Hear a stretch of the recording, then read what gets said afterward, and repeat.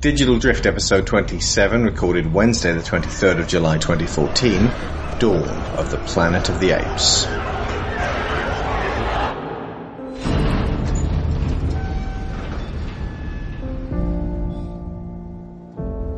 Apes do not want war.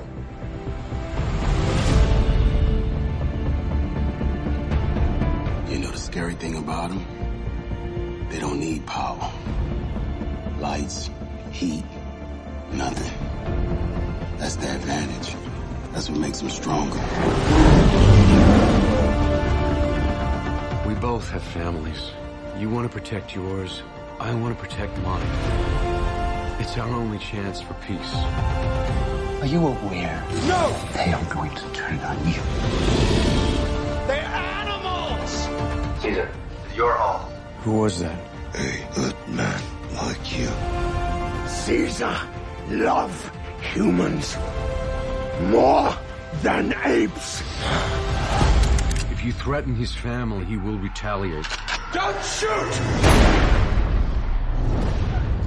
Don't you move! Should we shoot him? Maybe. Hey. Oh, you want a drink? All right. Easy. Easy. All right.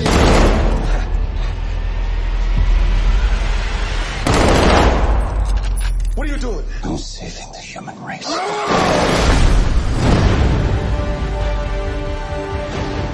my God. We made contact. Military. They're already on their way. Caesar, you have to go. Go where? This is my home. I'm sorry, my friend. War has begun. Caesar!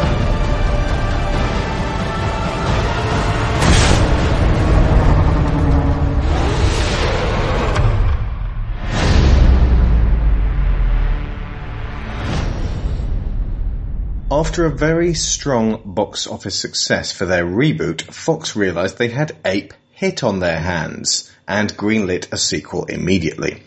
Director Rupert Wyatt was replaced by Matt Reeves, and writers Rick Jaffa and Amanda Silver worked with a new edition of Mark Bombach. Jaffa and Silver both co-produced as well, along with Peter Chernin and Dylan Clark, so this really does retain the feel of a consistent creative team.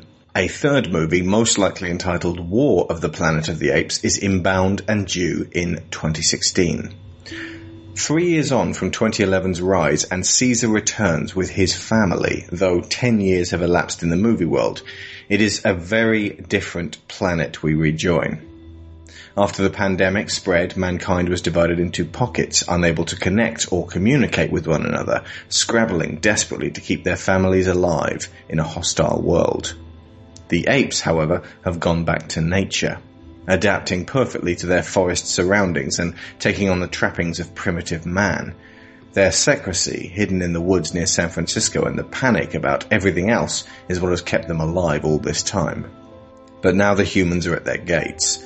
They want access to their old electrical power, and their discovery of the simian tribe creates unbearable hostility and tension as bitterness, paranoia, and hatred on both sides fuels the fires of war.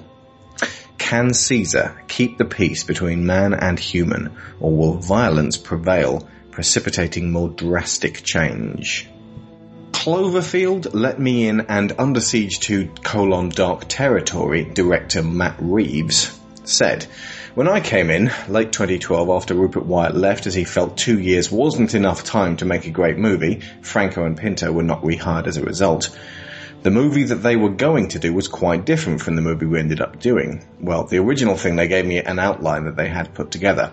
Mark Bombach, Die Hard 4, Total Recall, The Wolverine, 50 Shades of Grey, who wrote the script. They were going to have him write this outline.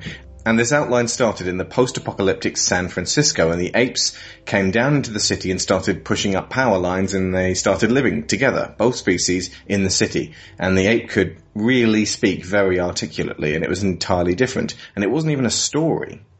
And I said, guys, do you realise the miracle that you guys pulled off with Rise? It's a movie in which the secret is that it's not a human point of view story at all. That movie is Caesar's. That's amazing. Now, Reeves insisted that Baumbach took another pass at it, and eventually they came around to something that seems like it was intended from the very beginning to be a second pass at the previously botched premise of Battle for the Planet of the Apes. Now, this time, it was made with an understanding of how people work, the immense difficulty of finding an accord with one's aggressors, extremely good actors, I might add, and a clearly anti-war stance, very unusual for a summer blockbuster. Very. Another way of looking at it is James Cameron's Avatar in shades of grey rather than black and white.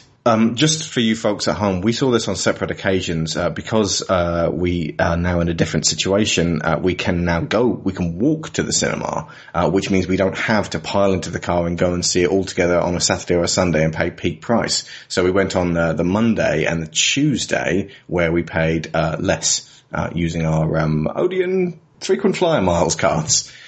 Which meant that basically Sharon got to go to the cinema for the first time alone. What was that like? I don't think it was the first time ever, but it was the first time in a very, very long time. Yeah. And it was an interesting experience. I was expecting. Interesting. Yes. That was your descriptor. The first word you thought of. I'm about to elaborate. She's doing it in sign. I'm waiting for you to finish.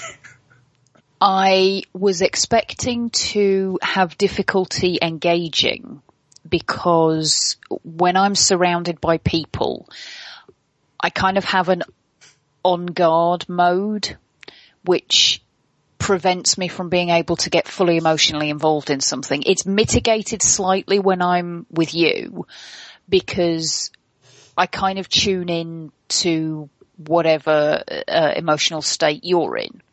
And that kind of gives me a fixed point to focus on, which helps me to filter out everybody else. When you're not around and Lyra's not around, it's very difficult for me to filter out everybody else. So I was a little bit wary because I know how much I was emotionally engaged with the first one, and I was a bit worried that I would lose that by seeing it in a cinema full of strangers, particularly if they ended up being a cinema full of chatty strangers. Yeah, my lot were laughing uncomfortably at the fact that the apes were a bit too human for them. They were like, oh, an ape on a horse, how ruthlessly absurd. And yeah, apes on horseback. You must surely know about these films. You would think. Well, I obviously got the better audience of the two. Yeah. But if you remember when we saw Avatar, you had to go out and lean on a tree because you were kind of, very moved by the whole thing. And, some fuckers just wandered past you going, she's got to hug a tree. And that was Tunbridge Wells. Which that's like what they sound like in posh. Oh, look, she has to hug a tree. How very gauche. Indeed. So at the beginning of the film, everybody was I was like the first person into the cinema and everybody else was coming in dribs and drabs, and it was like the very last minute and people were still coming in. And then there was the obligatory sort of sweet paper rustling and popcorn crunching and ice grazing around, I believe it's termed. Yeah. But then very, very quickly, everybody shut the fuck up. And there was barely a peep out of anybody for the rest of the film. There was kind of shocked and people who seemed to be genuinely into what was going on the screen, but there was not a single inappropriate noise out of anybody throughout the whole thing. I think around about the time when Koba shot those guys at the gun range, everyone shut up because they were like, okay, it's on now. And they felt the tension like animals do. Yeah. But I think you were spot on about, you said to me beforehand that it was immensely tense. And it was. And I could feel it the whole way through. And I actually ended up a lot more engaged than I had even hoped that I would be.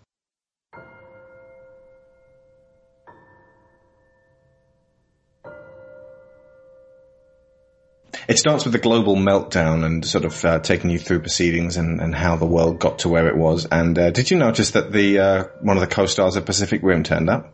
Yes, I did.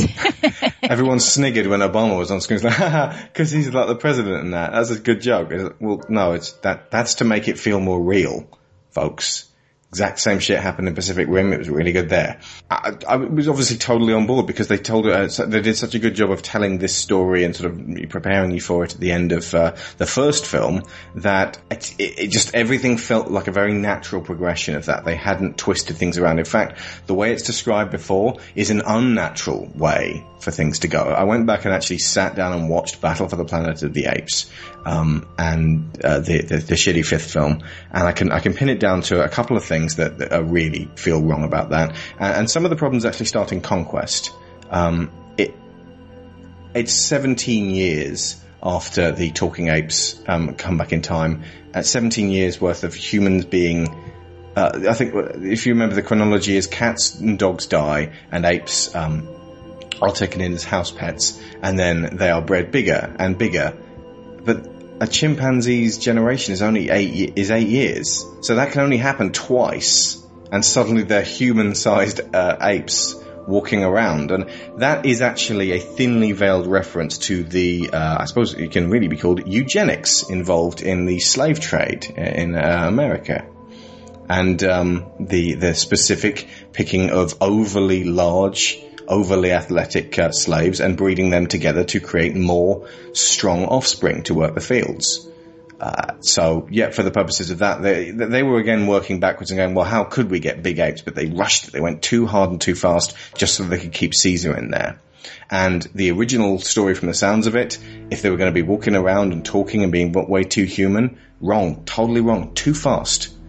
This actually is about as close as you could possibly get to if intelligent apes really did take over the planet. How could it happen? Where it falls down in this case, and in the case of Battle, is it's too small scale. It's not a planet of the apes. It's a land of the apes. It's a city of the apes. It's a forest of the apes. There is no indication that this is happening anywhere else on the planet. And that's not necessarily something that won't be revealed later on. And also, it's not necessarily a failing, because we care about these apes. And that's one of the core victories of this film. We care about the humans and the apes. We don't want anyone to get hurt. This is what I was trying for with the Cartographer's Handbook.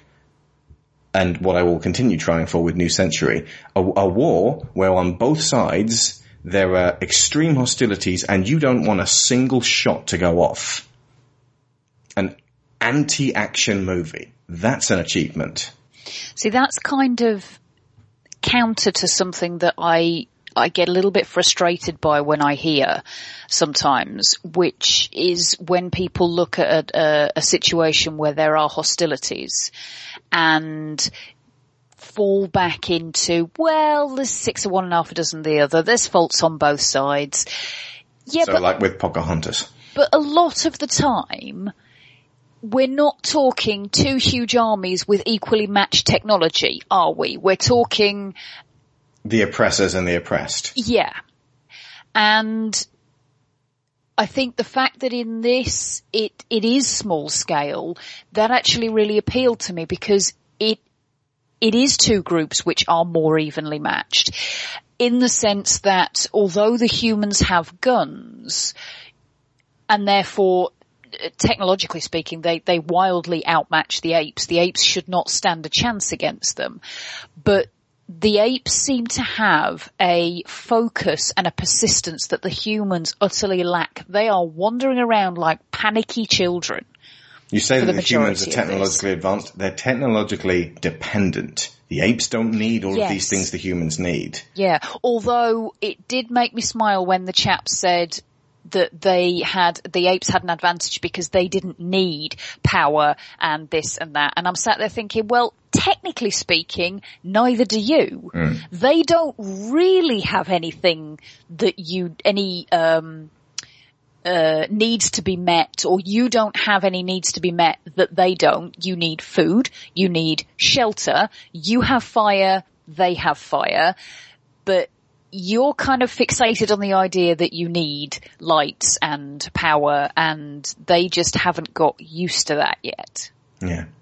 There's very much and this is a lot of post-civilization movies are about this, and ultimately the New Century deals with this as well. The idea of restarting civilization, if not necessarily to be what it was before, but to try to overcome the problems that you're facing, to go back to normality, rather than making this new world and the new adapting. Well, that again that's is normality. Yeah, again, that's something that I'm always going to be slightly off kilter with, when a group of people are basically saying, right, the world has moved on, things have changed, we're now going to fight as hard as we can to try and reverse that and get things back to the way they were before. That's not your world anymore. This is your world now, and the sooner you accept that, the sooner you're going to be able to move forward with it. And I'm, by the way, super to blame on this scenario as well. I am rubbish at adapting. If I get damp and go for 4 hours without my iPad, I go stir crazy. So I'd be the first scrabbling at the doors going, give us power, we need Wi-Fi. Heading down California way. They had some internet there.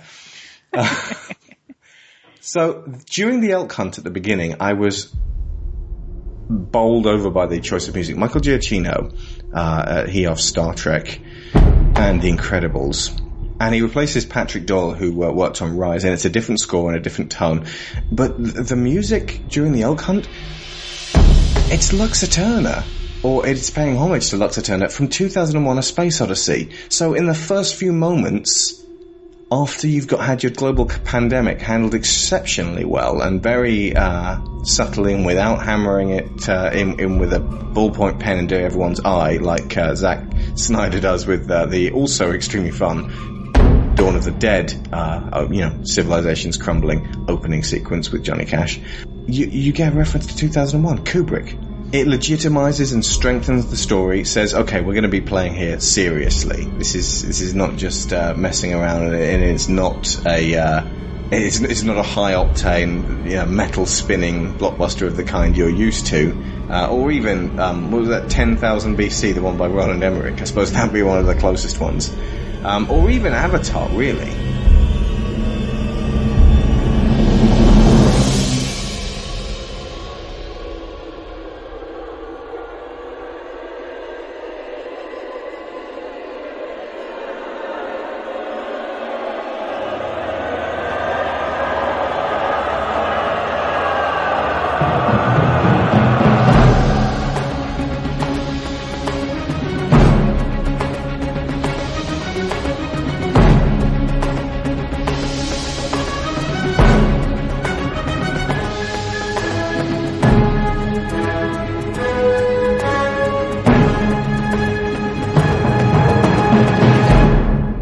I watched Avatar as well the other day on the same day, just to, as in following this, just to sort of reacquaint myself, because there are a lot of similarities, and just the glorious action in Avatar, and the sort of, the vengeful natives striking back against the evil oppressing humans. It's a completely different tone to this. We paid attention during film class, and then Michael Giacchino goes and makes something like 19 monkey puns in his soundtrack. Every single one of these tracks. Well, level plaguing field, that's the pandemic that kills the earth. Look who's stalking. The Great Ape Processional. Past their primates. Close Encounters of the Third Kind. It's like a Jak and Daxter series of games. Monkey to the City. The Lost City of Chimpanzee, along simian lines, Caesar no evil, hear no evil, Monkey See, Monkey Coup, one of my favourites, Guerrilla Warfare, easy, The Apes of Wrath, which by the way was a Garth Marenghi's Dark Place episode name, Gibbon Take, I'm serious folks, that's track 13, Aped Crusaders, How Bonobo Can You Go, which must surely be to do with Koba, Enough Monkeying Around, Primates for Life, Planet of the End credits, and Ain't That a Stinger? So yeah, it's a deadly serious film with a completely flippant soundtrack.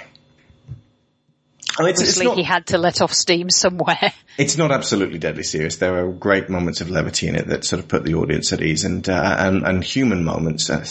Again, I'm misusing that word, and it's actually one of the main themes of it, and it's what I mentioned before, what we've been talking about, the notion that what we refer to as humanity, the apes were looking for in each other as well, and it is not exclusive to either humanity or apes.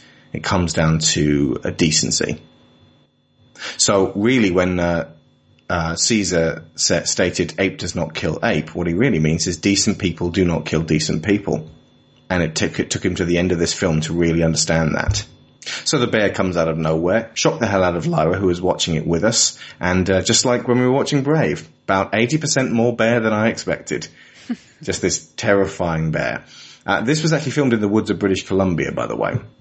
Again, that's an issue I have. Who lives in San Francisco, folks? If you could tell us what these woods are like, because when we saw them in the original, they looked like the woods in Endor, and now suddenly they look like the Pacific Northwest country. It's like the whole thing's filmed in Oregon. I mean, I know it's foggy in San Francisco, but it just it's very dank and dingy and wet, and it's almost like the virus got all the way to the sun and made it weaker. There's no blue skies, there's no golden sunlight anymore. Given that there was a mention very early on when they were talking about the virus that some of the symptoms exhibited by the infected apes, which we know not to be the truth, but this would have been what got out, that they exhibited aggressive and violent and threatening behaviour. Rage infected? It is a bit 28 days later. It is a little bit 28 days later, yes. Yeah. But what you were saying about what was going on elsewhere around the world, ultimately, unless it's too soon after the fact for this to really be anywhere else, unless other labs were experimenting with similar, enhancing viruses. Oh God, no, hang on a minute. I've just thought how it could have spread.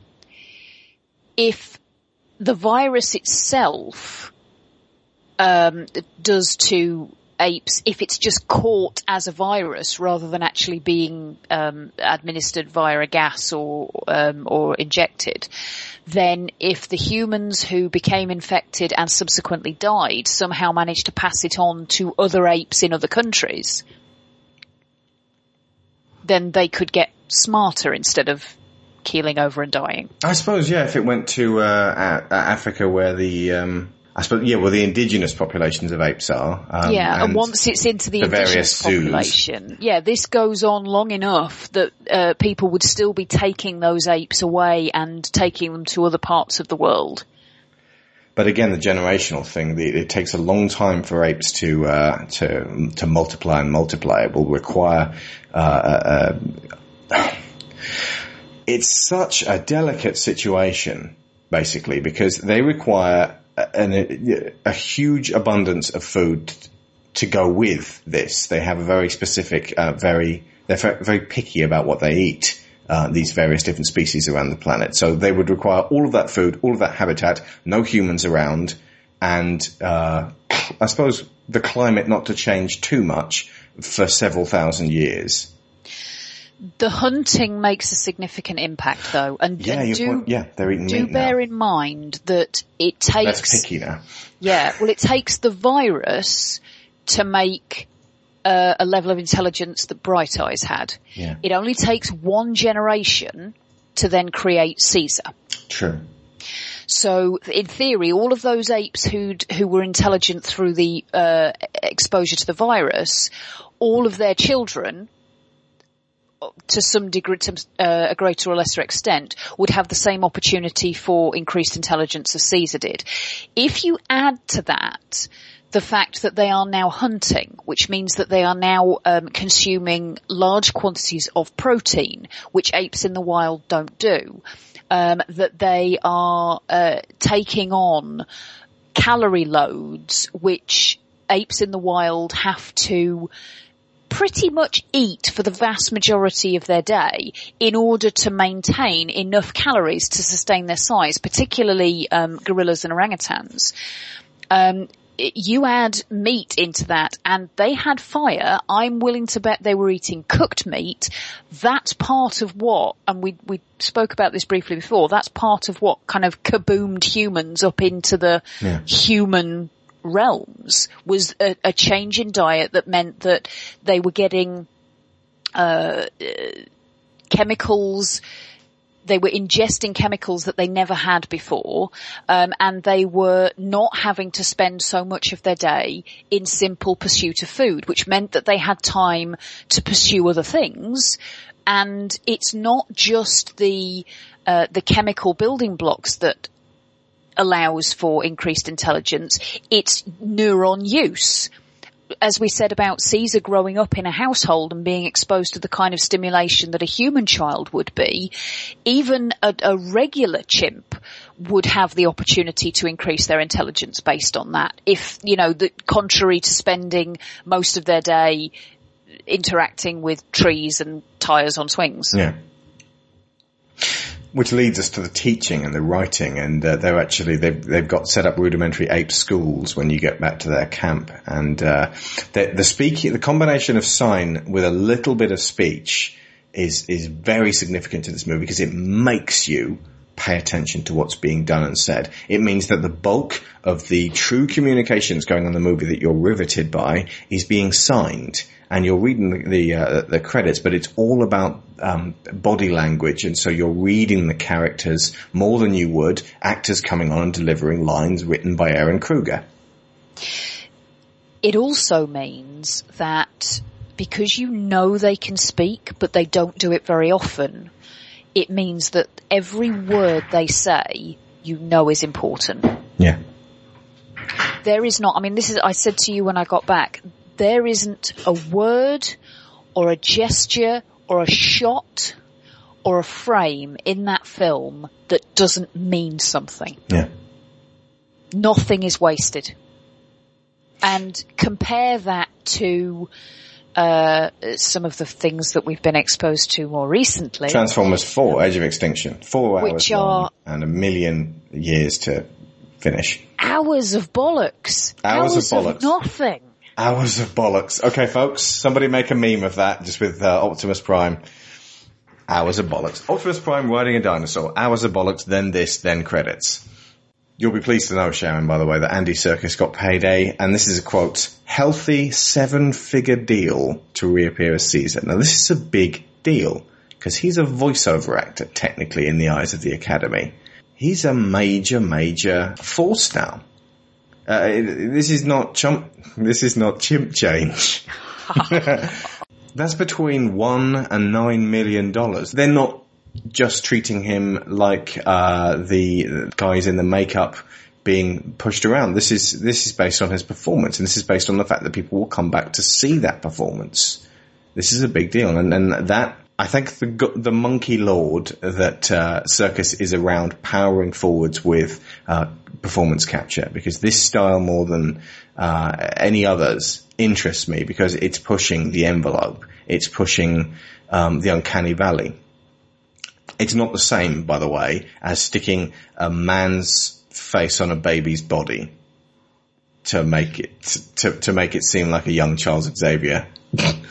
No, indeed not. Or a 7-year-old child's face on a baby's body to make it seem like a freaky, weird vampire baby. That's the opposite. That is forcing computer graphics onto something that really doesn't need it, and that actually would feel much more natural without it. This performance capture is a way of making computer graphics as natural as they can be, and it's pushing that uncanny valley up as far as it'll go. There were points, actually, while I was watching this, specifically where Caesar was sort of in a mid-shot, was not massively angry, but just was sort of standing there, thinking hard, arms down, like thus. And I think that's not performance capture anymore. That's Andy Serkis in an ape suit. Because it really did seem like there was no veil between us anymore. That was wonderful. You know the scary thing about them? They don't need power. Lights, heat, nothing. Hey, pal. That's the advantage. That's what makes them stronger. Malcolm, I'm thinking one of us should stand guard tonight. Wait, what? They took our guns. If they wanted us dead, we'd be dead already. Maybe they're just taking their time. They already killed off half the planet already. Come on. What? You can't honestly blame the apes. Who the hell else am I gonna blame? It was a simian flu. It was a virus created by scientists in a lab. The chimps they were testing on didn't really have a say in the matter. Spear me the hippy-dippy boot. You telling me you don't get sick to your stomach at the sight of them? Huh?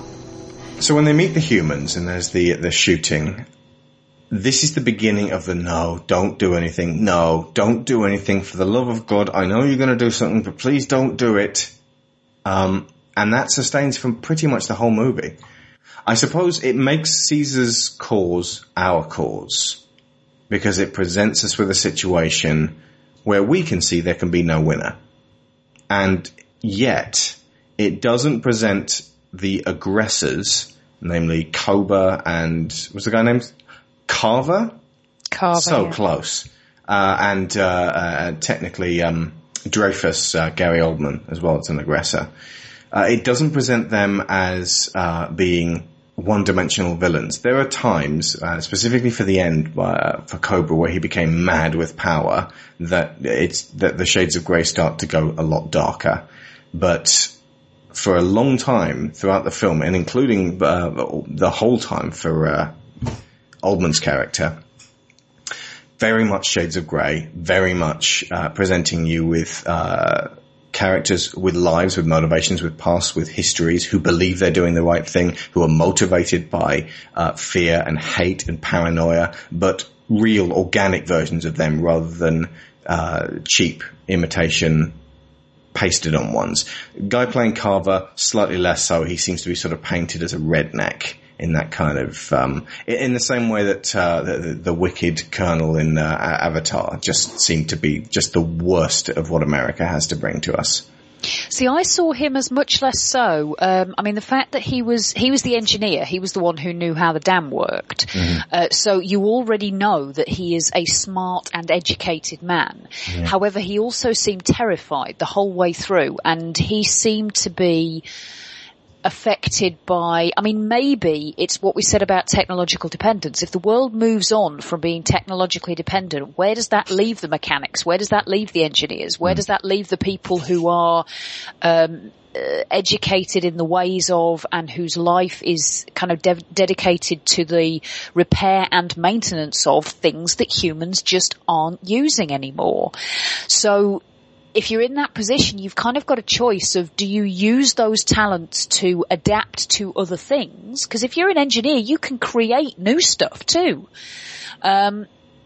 Or do you look back and get panicky? I think when it came down to it, the division, you said about the idea of it being a divide between decent and not decent. I wouldn't frame it quite that way personally. You're right, because Dreyfus most definitely could not be considered indecent. Not a decent man, no, absolutely. But I would say that there was a division, and a very definite one, between, and I'm going to use the term people to incorporate everybody, including the apes. Mm-hmm. But there was a division between people who looked forwards and saw future and saw consequences and tried to do what they could to mitigate those consequences and to make those the future outcomes less harmful and something that would be positive and not cause people to die, and people who not even necessarily looked backwards, but just didn't look forwards quite so much. People who would allow impulse to make them act on their emotions and their gut responses without really thinking through what the end result of that would be. Yeah. And they did that for various different reasons. And all of their emotional reactions and their what was driving them seemed perfectly understandable. It was just, I recognized the frustration in seeing them escalate things so quickly out of maybe fear of not acting in time. We talked about this before on the X-Men podcasts, the difference between Magneto and Charles. Eric and Charles, sorry. One of the distinctions between them being that Charles would talk and think and work through everything that was going on and where everything was likely to go, and end up running the risk of not acting at all. Whereas Eric was more act now, sort out the mess later. And that's an oversimplification in their case. But I think that was something that started to come through with Caesar, and I can see this ending up being cause for him to query his ability to lead, particularly as he gets older, that he is a thinker. He plans. He feels things very, very deeply, and it hurts him so much when others are harmed that he will avoid taking action if it means that harm can be avoided, even if that ends up meaning that other harm is done from a different direction. Does that make sense? It does. I was looking for a relationship of Charles and Eric proportions between Caesar and Koba, because there are obviously a lot of similarities there. The harm that has been vested on Koba, brilliantly exemplified when Caesar mentions human work, and Koba points to his various scars and coldly intones human work, points to his ruined eye. Human work. This is someone who has been treated like a concentration camp victim. And I think I was hoping for more uncertainty in Koba. Maybe maybe that he would do what it took to punish and to attack the humans, but he would never actively attack and shoot and hurt or attempt to kill Caesar.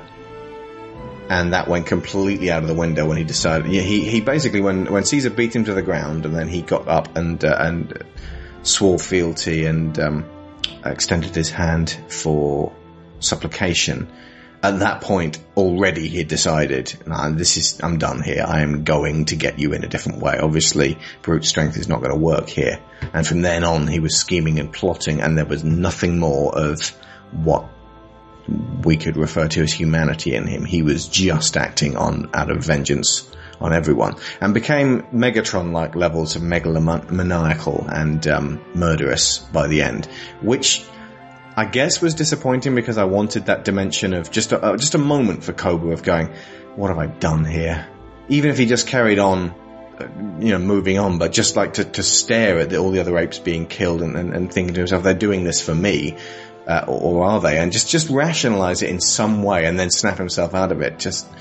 But he was played by Toby Kebbell this time. It was a chap named Christopher Gordon the first time, and it's an astonishing performance.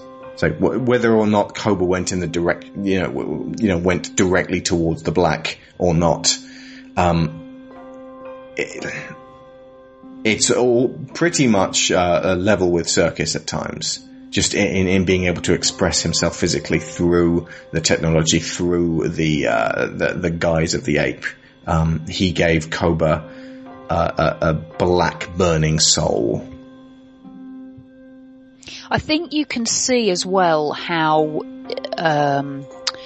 because unlike the others, or some of the others who act very much on impulse, and the bulk of those being the humans actually, because you know Koba's history, because you know what's driving him, it's not purely gut natural instinct, because his instincts have been twisted and moulded into something so jagged and so brittle that his actions kind of compounded onto each other. So everything he did that initially may have been completely understandable, and though you may not necessarily have agreed with his methods, you thought, well, yeah, I can kind of see what that's born out of.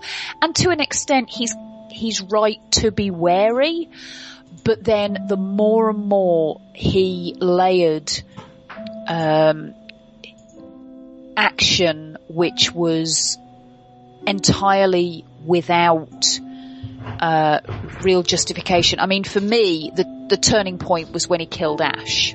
Well, yeah, he was demanding that his apes murder unarmed humans, and that already that's a turning point. And then he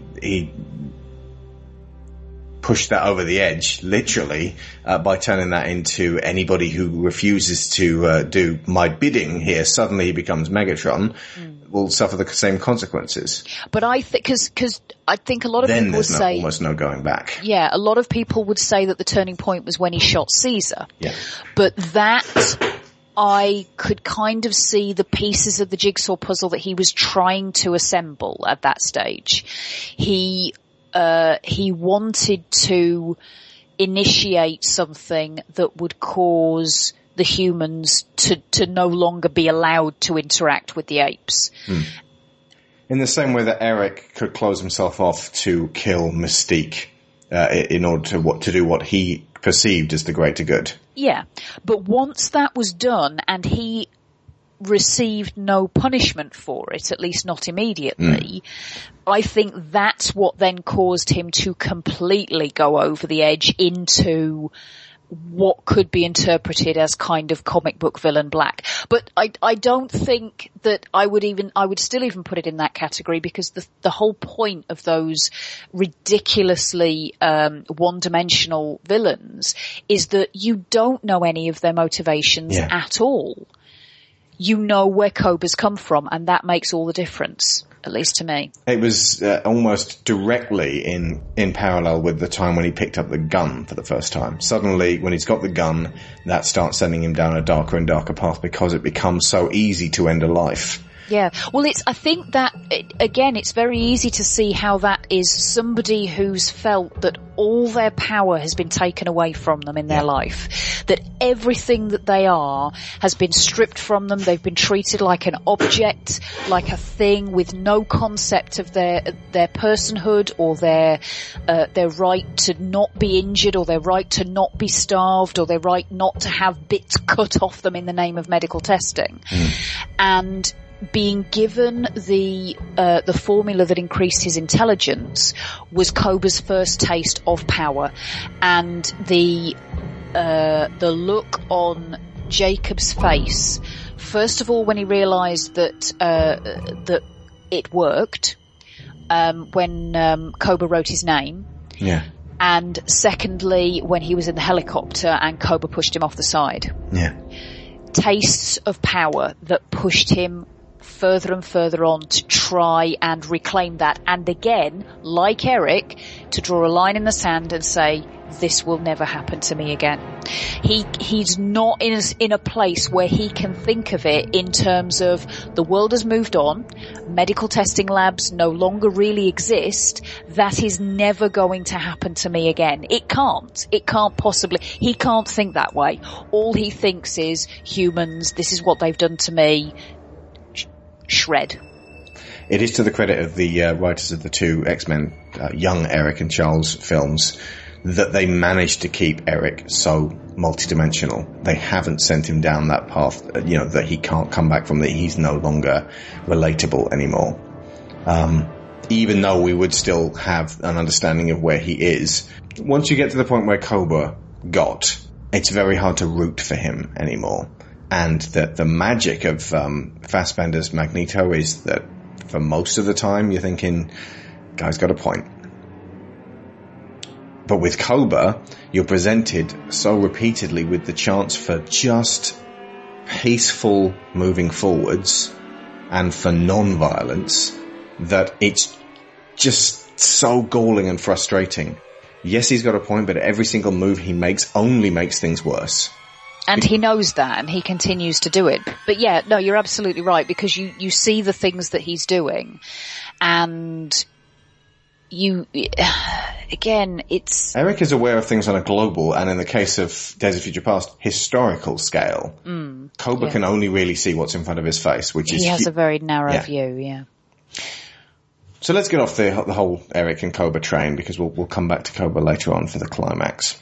Okay, so the central trio of humans, Malcolm, Ellie, and Alex, played by Jason Clarke, Kerry Russell, and Cody Smith McPhee. Was Cody familiar to you? The young lad. Very clean face. He looked like Jay Baruchel, but apart from that... It's the kid in The Road. Oh my God. He's grown up a bit. He's sprung up a bit. He's in a slightly less depressing world, but he appears to be duty-bound to be in dark futures. He's harnessed all of that influx of misery, though. Yeah. To Jason Clarke's credit, I have never much enjoyed seeing him on screen in film, and I was very much on board for Malcolm. It didn't take long for me to go, right, okay, this character's a straight shooter. He's not massively fascinating or interesting, but he is a decent fixed point in the absence of Will for us to relate to the apes. And he has that, I love the bit where he's looking at the pistol and then just puts it back in the drawer because there's just no point. What is the point of bringing a pistol with me? If I shoot an ape that's threatening me, everyone's going to die anyway. So what's the point? I think what struck me the most about him was how his driving force was very, very simple.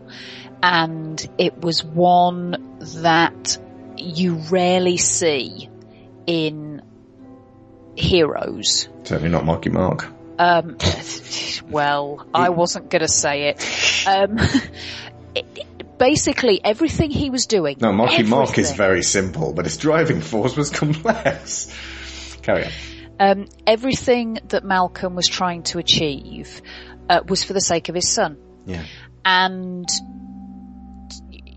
that idea of the small family unit within the larger family community was very, very strong, and it was reinforced by obviously Caesar's connection with Cornelia and his and Blue Eyes and his newborn son, and it really gave that feeling of the parallel worlds. That what's the ridiculously cliched comment that Sting did a song about, do the Russians love their children or something like that? Yes, we bloody do, I believe they said. Well, indeed, but it just... He said he hoped that the Russians loved their children too. Yeah, which country was it that first called for nuclear disarmament? No, unilateral nuclear disarmament? I think it was Russia, actually, yes. Oh, I think Russia has forfeited any right to have their boxes ticked at the moment. Yeah, okay. Right now, Russia is run by a different crowd, but Gorbachev was a good egg. He wasn't bad. But yeah, anyway, to get off politics... Look, does Vladimir Putin love his children too? Sting would like to know. Right, the significant point is not does he love his children, but do his children love him? Loves them as long as they're not gaylords. Well, indeed. But yeah, the idea of people interacting with other people with no casual death because it doesn't matter, because they're henchmen or they're robots or they're brown people in a foreign country, or whatever reason they ascribe to their film or video game that basically means that these are not actually people. They are a detached thing that it is okay for us to off in the name of action. For your amusement. Indeed. The total absence of that blew me away. And to replace that strong, supposed strong, warlike, everybody can get behind this flag that we're waving because it's, all in the name of freedom, with family and community and the idea of supporting each other and doing things for other people and not for some obscure concept of doing this for your children, because you don't really give a shit about your children. If your idea of the world that you're going to pass on to your children is one in which they have to stand on the pile of dead bodies that you just massacred, then you're not really thinking about your children here. You're doing something to satisfy some urge within yourself.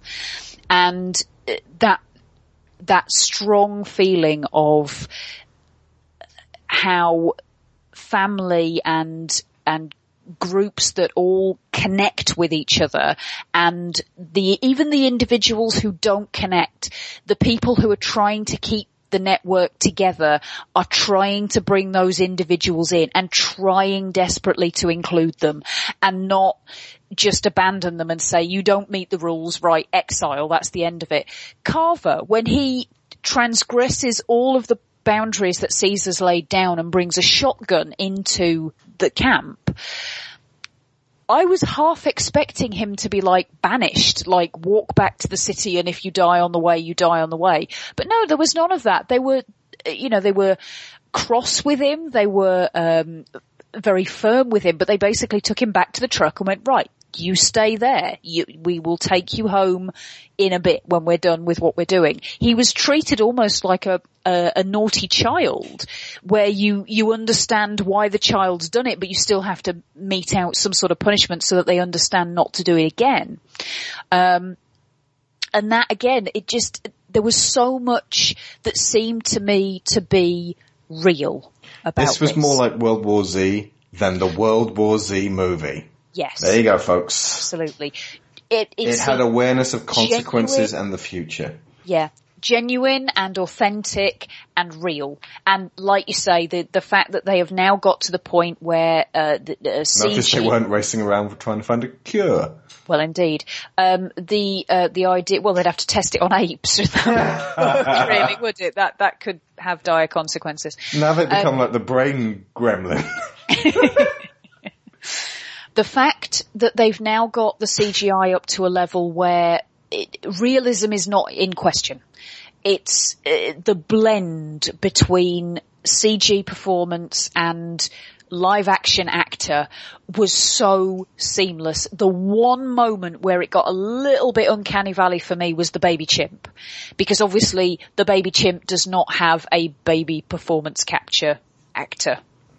That's very true. Even with baby Caesar, they had to actually have a baby lying in a box, because Andy Serkis could not, and this is from the commentary, get into a box of that size. He tried. But the scale was all wrong, so they used a baby for reference. And obviously with that, they can't get a baby to clamber all over a human of that size. So, they had to... Could have used a baby chimp. Yeah. But you can't make a baby chimp too specific. You can't stick dots all over a baby chimp and not expect it to eat. I would imagine they examined file footage of baby chimps moving all over people and then tried their absolute level best to imitate that, but there wasn't a frame-for-frame reference. Yeah, but still, I mean, you compare that to the small ape-like creature that climbs all over people in Lost in Space. Blob. I was thinking of Blob.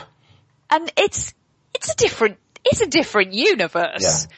And that's what all the apes would be like if they were just using CG but didn't use performance capture. Yeah. They wouldn't have that reference. Yeah. They'd look better, but they wouldn't move better. Would they look better? As in, they'd look better than Lost in Space level CG. Oh, right, yeah, sorry. There's no way they could look better than these. They literally... No.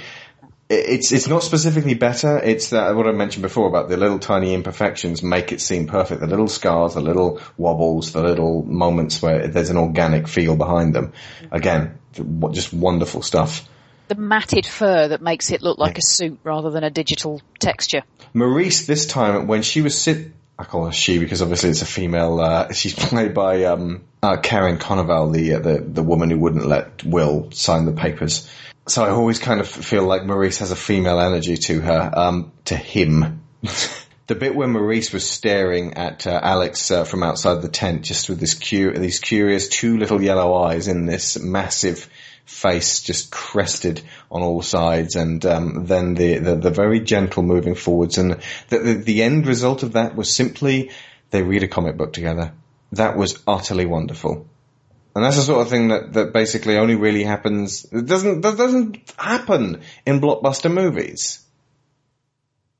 It happens in things like Ghost World. It happens in indie films. That's what we're looking for, really, isn't it? Indie small sensibilities. Small things mixed with big budgets. No, small things with big premises. Yeah? Yes, sorry. Rather than big budgets, big ideas. Yeah. Small details, big ideas. Yeah. If everything's trying to be big all the time, there's a point where you can't relate to it. It's just everyone's posturing, everything's huge, there's explosions so often that you just become numb to it. And you just, okay, right, when everything just calms the fuck down, then can we reconnect? People know this on an unconscious level. People know this when they go in to see films. They say, well, you got to switch your brain off. You shouldn't have to switch your brain off. Sometimes it's important to switch your brain off. Absolutely, I agree. There are plenty of films where you can do that. But really, with the big budgets, we don't necessarily, you can switch your brain off with Ninja Assassin. You don't need to waste north of 250 million for a switch your brain off film. What did we see the other day that was switch your brain off that I liked? Oh, Talk. Talk. Yes, Talk. Yeah, switch your brain off with Talk. Absolutely. I want to start a campaign. As well as Maurice, who it was fantastic to see back, Rocket returned, and it was touching to see how connected he was to Caesar now, how loyal, and how he wouldn't dream of betraying him now, because Caesar basically showed him a better life than being the asshole he was. And that's possibly why I felt I was frustrated for Carver, because Carver...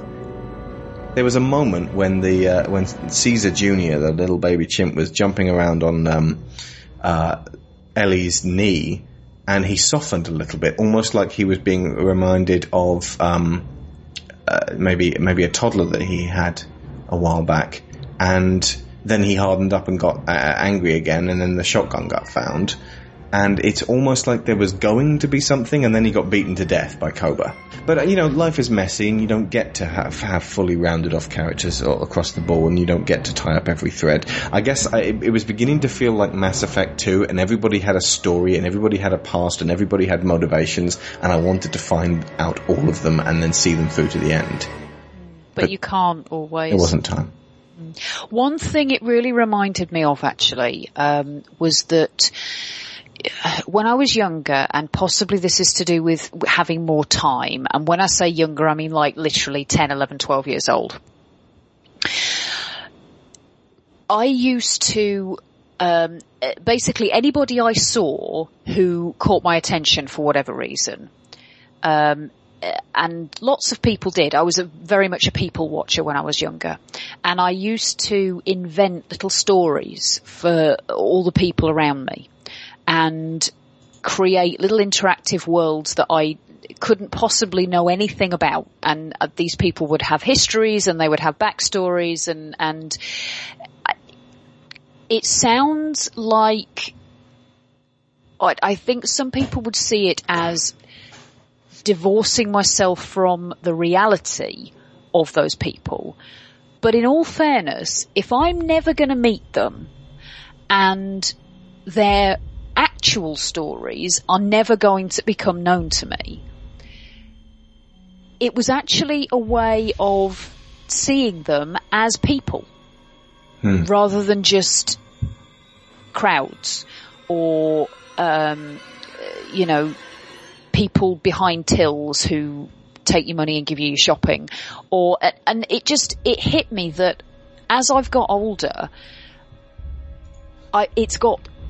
whether it's got easier or whether it's become more of a habit to just push people that I don't directly, personally interact with into this kind of background level where and I'm not saying that I don't actually see them as human beings, I don't see them as people, but just that I don't feel any sense of connection with them, as I don't see any parallel between them and me.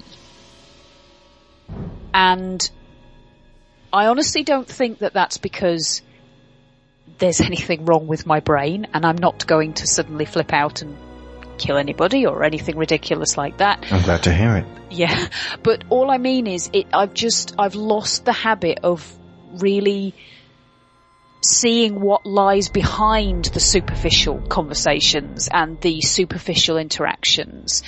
And don't know. You've taken refuge in fiction? Well, no, because it could be argued that that's what I was doing before. But this kind of reminded me that, to put it in really, really simplistic terms, that every pair of eyes I see has something behind it. I understand what you mean. The key words repeated throughout a family, and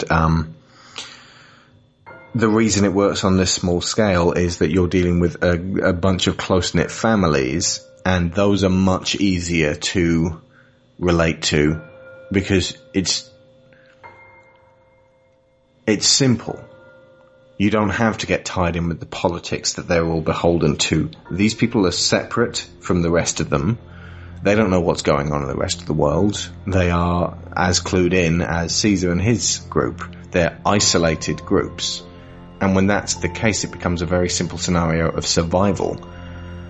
And if both tribes want to survive and can somehow see their way clear to not murdering each other, it's better for everyone.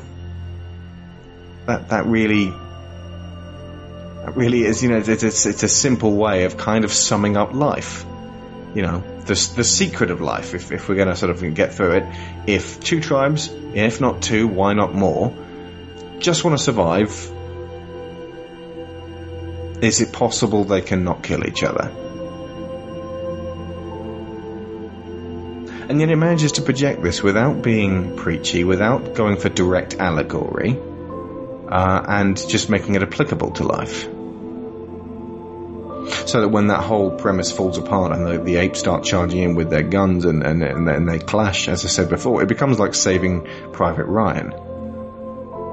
You just kind of want it to stop. It's relentless. It's a sensory overload, but it's done in the right way, as opposed to Transformers, where it's like, you want this, don't you? No, we don't. And I hate to keep comparing it to Transformers, but it's what we've been covering recently. And it's a nice state of affairs when Apes comes out a few weeks after the lackluster performance of Age of Extinction. It's still, it did close to $1 billion, but it only did close to $1 billion. The inevitable drop-off begins. Yeah. Thank the Lord. Some people are catching on. And Apes has done extremely well.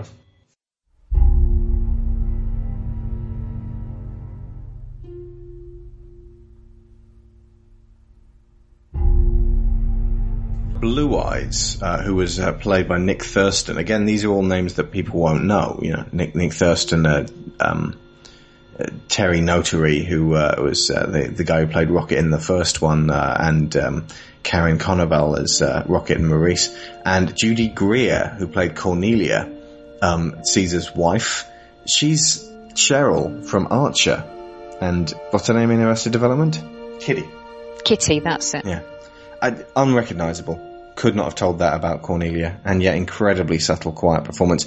You were asking why the apes, the midwife apes, had their faces covered? Mm-hmm. I was speculating either it was something Caesar and company remembered from watching surgeons in the past, that they wore masks, and so it's like, well, it's just something that got done. However, it's more likely that it was something ceremonial, because Cornelia was wearing a headdress, which to indicate that she was the matriarch at the moment, and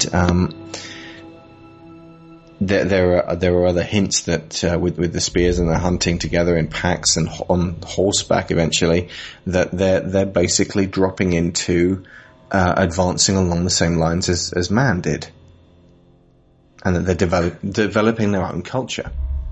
And that these sort of occurrences are natural. But Blue Eyes, back to Nick Thurston, I honestly thought that at some point Caesar was going to die. And that they'd find him, because obviously when a person gets shot in the shoulder and they fall out of sight, obviously they're not dead, especially if they're a key character. And the film goes on without them, when the reintroduction of their character would turn everything around again. But I thought they were going to bring him back, and then when they got him to Will's house, he might actually die, and it would fall to Blue Eyes, who had to decide to stand up and take his father's crown and be Simba, effectively. And that actually would still have been a really great movie. as it is, they managed to delineate the difference between Caesar and Blue Eyes. That still may, by the way, happen in the third film. I have some wild speculation for what might happen there. We'll do that at the end.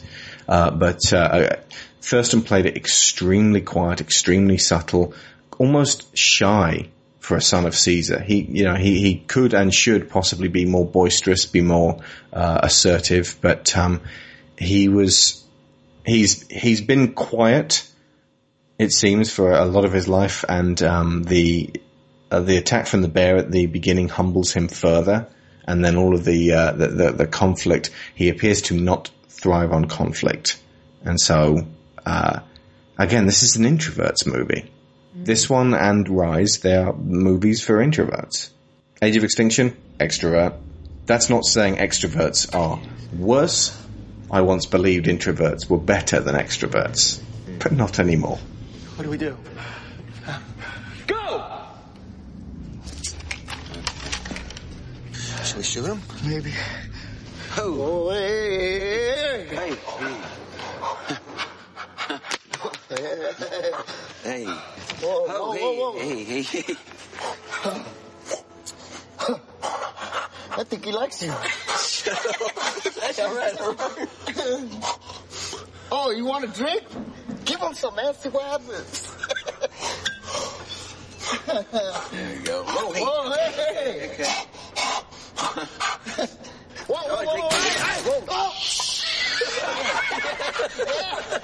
That's good, huh? Yeah. Oh, hey. Okay, all right. Easy.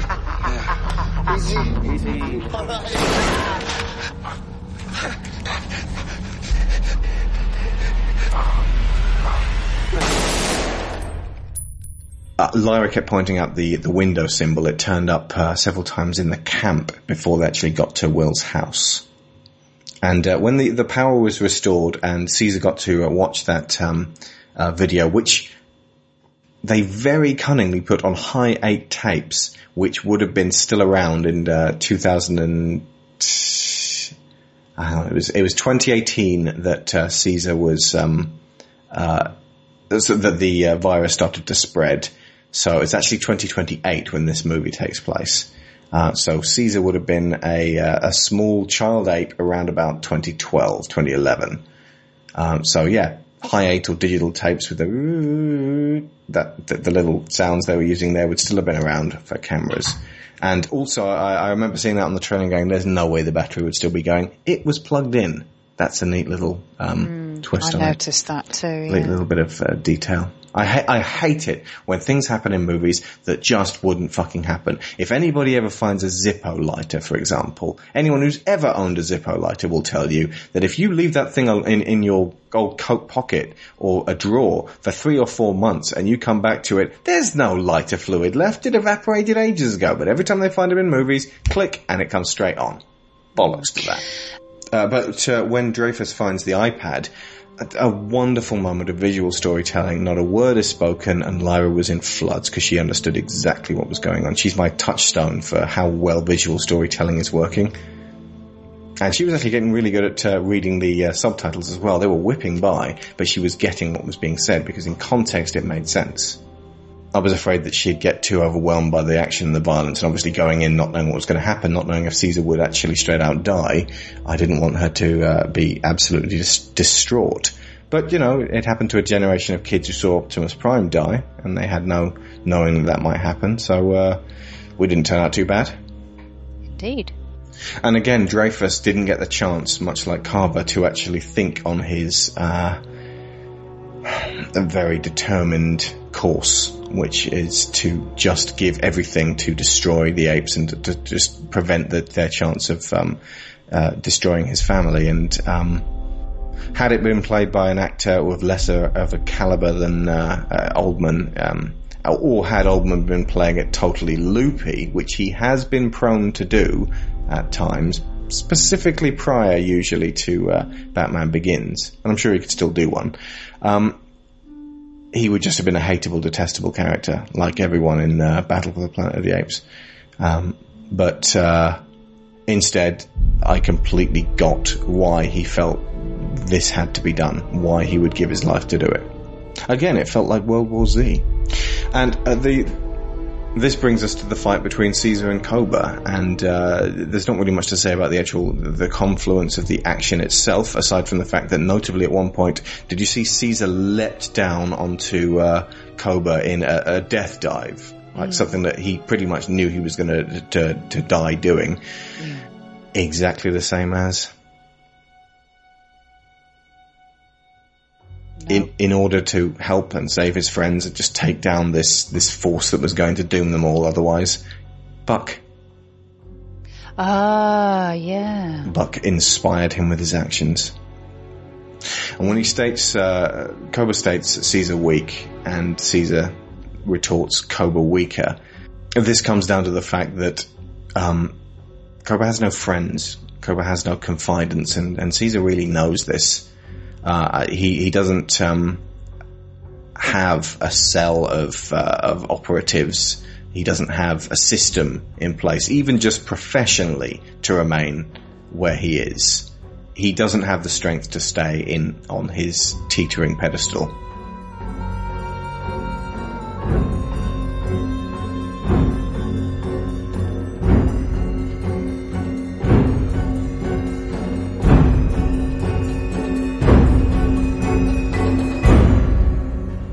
And Caesar knows that he is loved, which gives him the strength it takes to win. Kind of like Rocky. Yeah. Well, it comes back to the apes alone weak, apes together strong. And his symbol for family, I don't know if that is accurate to the ASL sign for family, but the way he does the two thumb and forefinger together and move them apart before doing the gesture for all together, that almost looked accurate. Like, okay, well that looked to me like the gesture he made when he was holding the sticks to show Maurice what he meant about apes together strong. Yeah. Well, he would back then have known the sign for family, and so would Maurice. Yeah, very true. Yeah. Because that's the thing. That's the reason Caesar didn't leave in the cages in the original Rise. He saw a family. He saw the potential for people like him. And I use the term people here. Which is why, show of force, which is why he rode them all into town to just threaten the humans, which is why he would have to remain strong. He has to actually perform these leadership duties. He can't just ponder and think and ruminate and hope for peace.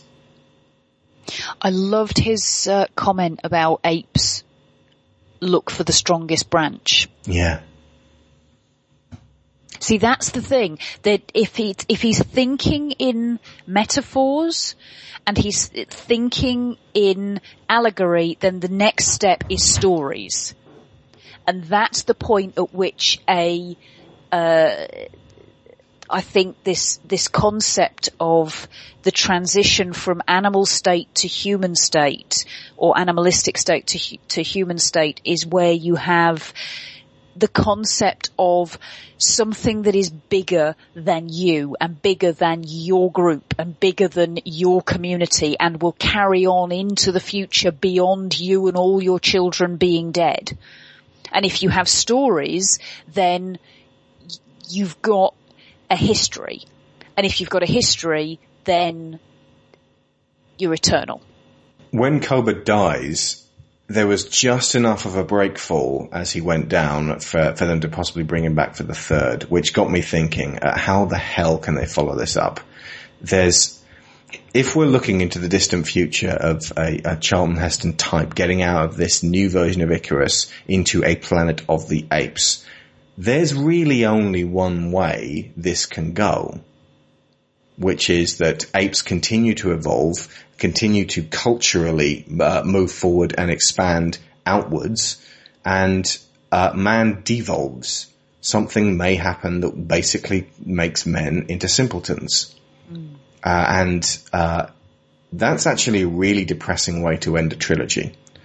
I originally compared this loosely to The Two Towers before seeing it, but now it really feels like this was an exact perfect example, midpoint of what Weta did with the Two Towers, and making it really character-based, making it really drama-based and tension-based, with a war where you don't want people to get horribly hurt.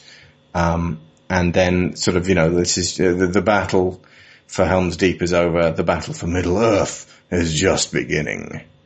And so what do you think could happen?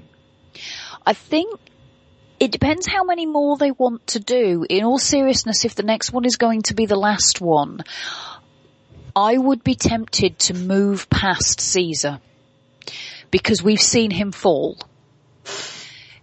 It would be very difficult to see him fall again in a way that isn't repeating yourself.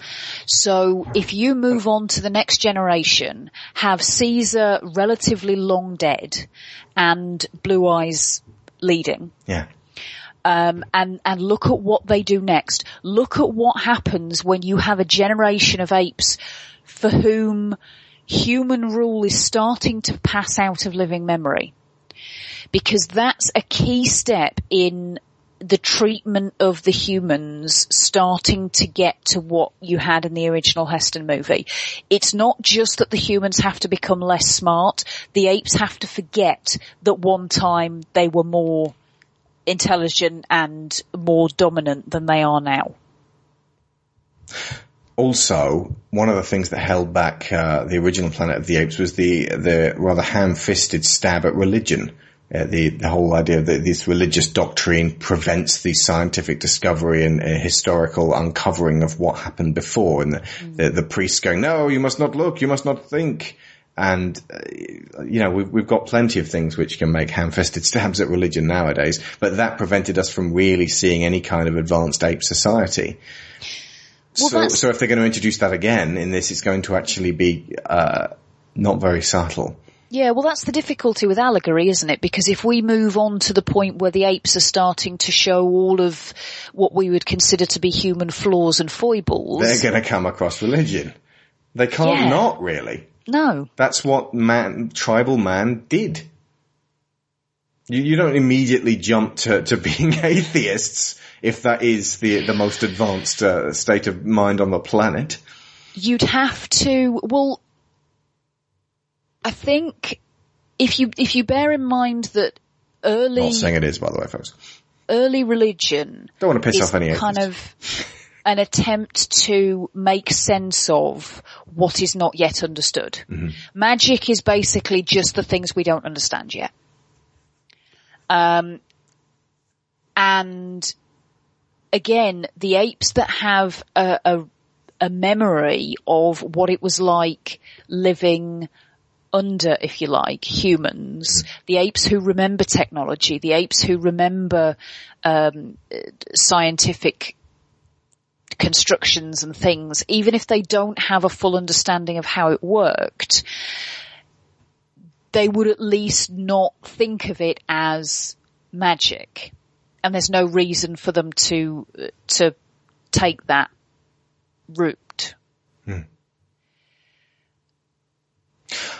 But then you're getting into unscrupulous leaders doing what Cobra did and basically lying to them in order to keep them under control. Yeah, you're going to get to the Roman stage.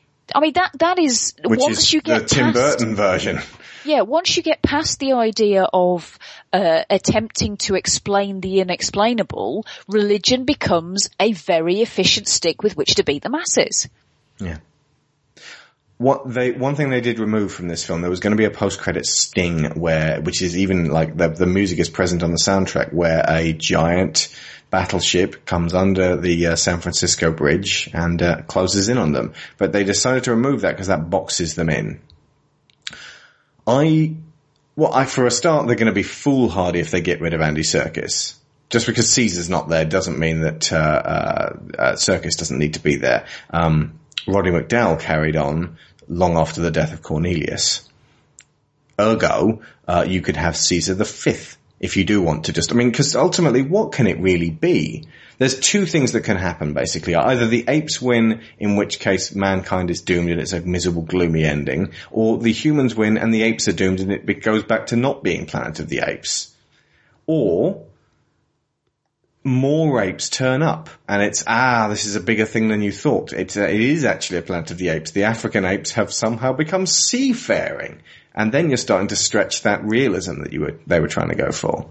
So really, when it comes down to it, if you're going to keep it realistic and you're going to keep moving forwards and you're actually going to approach how the original 68 Planet of the Apes presented itself, humans have to start dying out in some way that isn't utterly depressing. Or it needs to have moved forward to the point where you're like, okay, humans are now becoming an endangered species, and the apes are trying to keep them alive. Featuring Caesar V, played by Andy Serkis. I don't know. But I do like the fact that at the end of our Apes podcast, 8 down the line, we're back to square one again. As in, how do we get to Charlton Heston? One of the most appealing factors about this is its looping state of time. Yeah, definitely. Well, we know that if they're going to get back to that point, they have to get to New York. But yeah, the apes are going to have to start heading east in effigy of the great heading west. Oh, God, that's their yes. wild east. Oh, good Lord. Colonizing. Yeah. Spreading across the... Yeah. Which is why, really, if we rejoin it several decades or even a couple of 100 years from now, when things are very different, then again, people are very much engaged with what this is. And that may be the sort of thing that can happen in another trilogy that follows after this one. Maybe the whole point of this is the Caesar dynasty, and that the film 3 will close that one out. He will die, and we will have to deal with that. And then that was his epic Caesar trilogy, and then they can move on with the future for the series. Because really, why stop it there at this point with, a sort of a cliffhanger for what's going to happen at the end of the story? Well, some stuff happened, but let's move on. If you remember, that's pretty much what they did with Battle of the Planet of the Apes. They went, some stuff happened, it's not even clear what year this is, let's move on. Yet Caesar's still around. Yet this guy whose brother worked in the government is still around. Yet a city of indeterminate name is still populated by mutants with scarred faces. Yet the apes are talking, wearing clothes. There's one ape who won't shut up, named Virgil. It doesn't make any sense. But these do. And that's one of the many, many reasons I love them. So yeah, I think we got us a really excellent and unexpected new trilogy emerging here. And the first one to not concern superheroes for quite some time. This occurred to me after I'd written all these notes. This film starts with Caesar's eyes, very, very close up on them. And he's in the jungle, and the forest, and he's staring down at the, what we find out shortly afterwards, at the elk. And it just sort of pulls out slowly from these incredibly intense eyes, and he's got this face paint on, which I don't know whether it's inadvertent or purposeful. He's made his face skeletal, and he even has like sort of rib bones striped across his chest. And he's made himself into this spectre of something that would be very frightening to a human. And it slowly pans out, and then he sends his apes on, and they hunt the elk. And then it closes on his eyes, and he's staring forwards into the camera, ruminating on everything that's happened throughout the film, thinking about what's about to happen, and all of that massive mixture of emotion. It's kind of like the end of The Long Good Friday with an ape. And it reminded me of the beginning of Rise, where you zoom into Bright Eye's eyes just as she's been captured and taken away from her jungle home, and it zooms out and her irises change and they go green, and she's suddenly intelligent, very intelligent, and very sad, and then that's her story there. And there's just many times when it just focuses on the eyes of Caesar. It doesn't end on his eyes rise, but these, again, it's the eyes. And this is one of the things that I find so difficult about writing, Sharon. Mm-hmm. I keep describing people's eyes because I am such a visual storyteller. I can't say over and over again, he looked incredibly intense. She could see in his eyes that blah, blah, blah, blah, blah. If I keep talking about the eyes, it seems like a crutch I'm leaning on. But if you show it subtly in a film, it's like you don't have to say those things because they're all open to interpretation. One person could see that ape's eyes and not see anything at all. Or you could see tons. That's what I love about visual storytelling. That's what I love about the screen. Part of what took me by surprise with Cobra was his incredible cunning when he was in a very sticky situation in the armory, and the guy's got his gun trained on him, and there's just this sort of, oh my god, what's he going to do? How is he going to basically somehow turn the tables and kill this guy? Because that's the murder was all over his face, and then he just goes into Clyde mode. Did people laugh at that stage? You're supposed to. They did, yeah, but I think in a way that, as you say, you're intended to. Yeah. It's a breaking of the tension for the guy sat there as well as for the audience. Yeah. It's also kind of, well, the clever balls on this guy moment, and to then realize that intellect and that reasoning and that cunning is now being pitted against Caesar ups the tension even more. And it's like, oh, that relieves the tension. Oh, wait a second, the tension's now back. So yeah, extremely well managed. And thankfully, Matt Reeves will be directing this next one. Excellent. Yeah. And again, this is a Fox movie. And I've got to hand it to them right now. They've managed to churn out several X-Men films and Apes films without meddling. I don't know what new management they went through since X-Men Origins Wolverine, but it was enough to basically get them to go back to the drawing board and go, right, are we able to just let filmmakers be filmmakers? And of course it goes without saying that in a few years' time, 2016, we will be reviewing War of the Planet of the Apes, or whatever it's called. Okay, that will do it from us. Coming up in the next few weeks, the run-up to the 30th episode of Digital Drift, which will be my 400th podcast. And it's the Iron Giant. And in the meantime, Guardians of the Galaxy. We will see you in a week's time. I've been Alex Shaw. I've been Sharon Shaw. And Neural Handshake complete.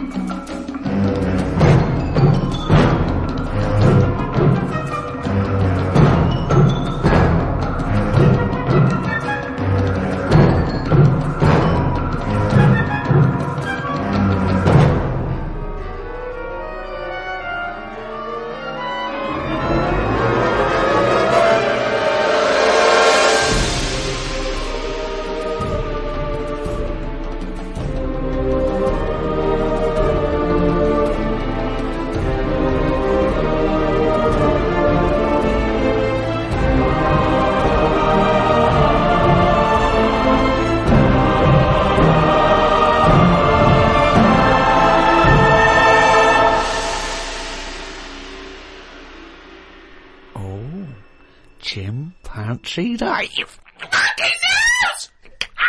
Okay, now that surely cannot be fair on anyone's ears listening. Right, ages ago, right, about the 1950s. Oh yeah. There was this gangster knocking about. And do you know, like... Was he called Hairy Fingers? Do you know, like, a lot of gangsters like to get into gambling and that? Yeah. And, you know, like all his peers and that, all these mates who are like gangsters and stuff, they've all bought horses, right? Like they take racing and they make money from them and that, don't they? Yeah. So anyway, he was Chuckles the Seagull was no different. And he was like, yeah, that's a good thing to get into. I might get into a bit of that, right? So he gets himself this horse, right? And there's a big race coming up. That's why he's a bit of a last minute. And the jockey turns up and it's fine. It's a human jockey and it's fine. Excellent. Okay, well that was another podcast. So anyway, please listen. Hang on, next. there's more. Oh, hang on. So anyway, this big race is coming up. He's like, I've got to be involved in this because I can make a lot of money out of my horse here. Choose the jockey wisely then. So he says to his mate, he said, look, I've got myself a horse and that. He said, we just need a jockey, get someone to sort it out and what have you, so I can get in this race. So the jockey club. His mate's like, yeah, alright, I'll have a word and that, have a look round and that, see if there's anyone decent. And the good thing about jockeys is there's never been a shortage of jockeys because a lot of them don't make the grade. So there's always too many jockeys to go round. Always too many human jockeys. Yeah, there's never a problem getting jockeys. Fine. Go on. So anyway, he comes Was that true in the 50s as well? Absolutely. It's always been true. It's always wanted to clarify There's no lack of jockeys. So, it's sort of close shot. People are trying to do it and they don't make the grade. So, but in the 50s, from your knowledge, there was not like in 1951 a shortage of jockeys for just 1 year. Absolutely never. I'd have known about that. Fine, I'm quite keen. Right. Go on. So anyway, right. So his mate says, "Look, I'm having a problem getting a jockey." Seems odd because Ricky's just been saying. He's just been saying there's not a problem. What do you mean? So just because the main problem was, go on. A lot of jockeys were aware of this gangster and were saying, "I'm not getting involved with this guy. The chances are I won't get paid." You know, he's a gangster, it's not worth it. You would do it if it was a gangster asking you.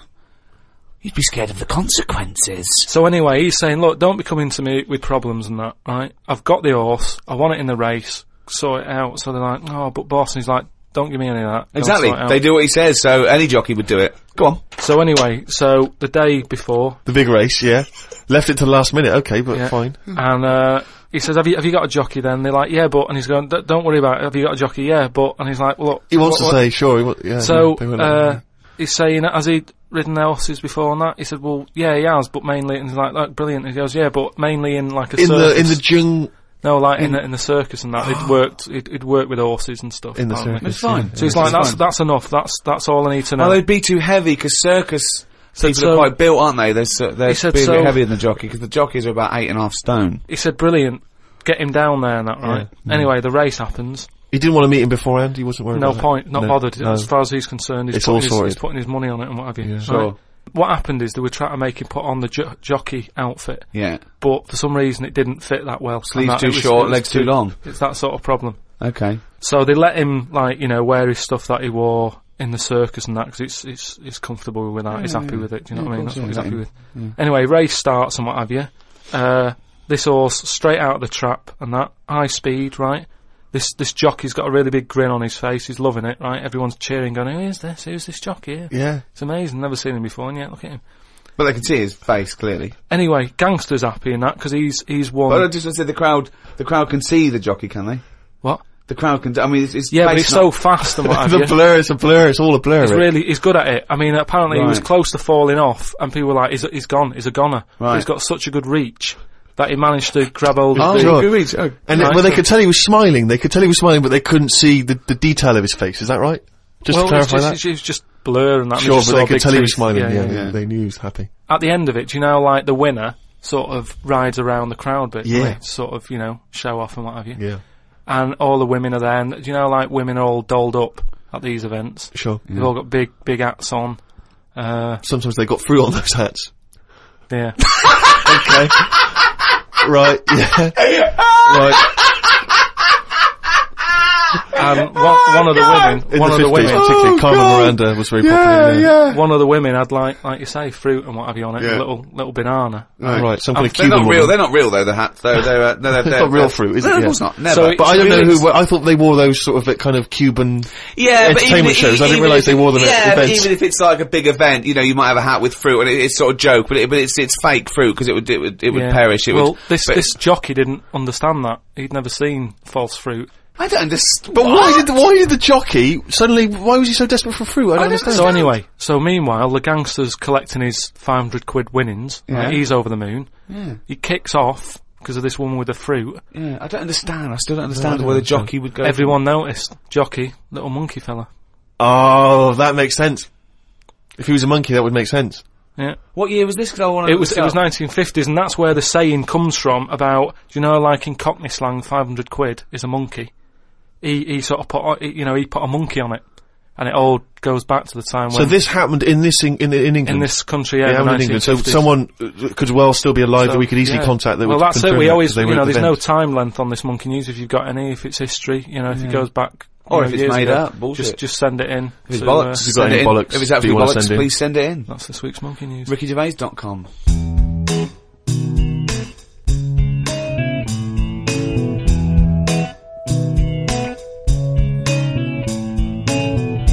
My monkey gets busy sometimes. My monkey's got a lot of stuff he's gotta think about. My monkey gets tired sometimes. My monkey wishes he was something you could live without. 'Cause every monkey needs alone time to eat bananas in the sunshine. It's feast or famine, it's a fine line. It doesn't mean my monkey doesn't love you.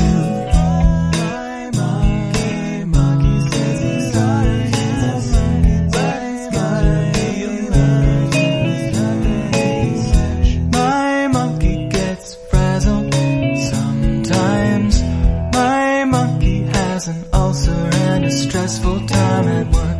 My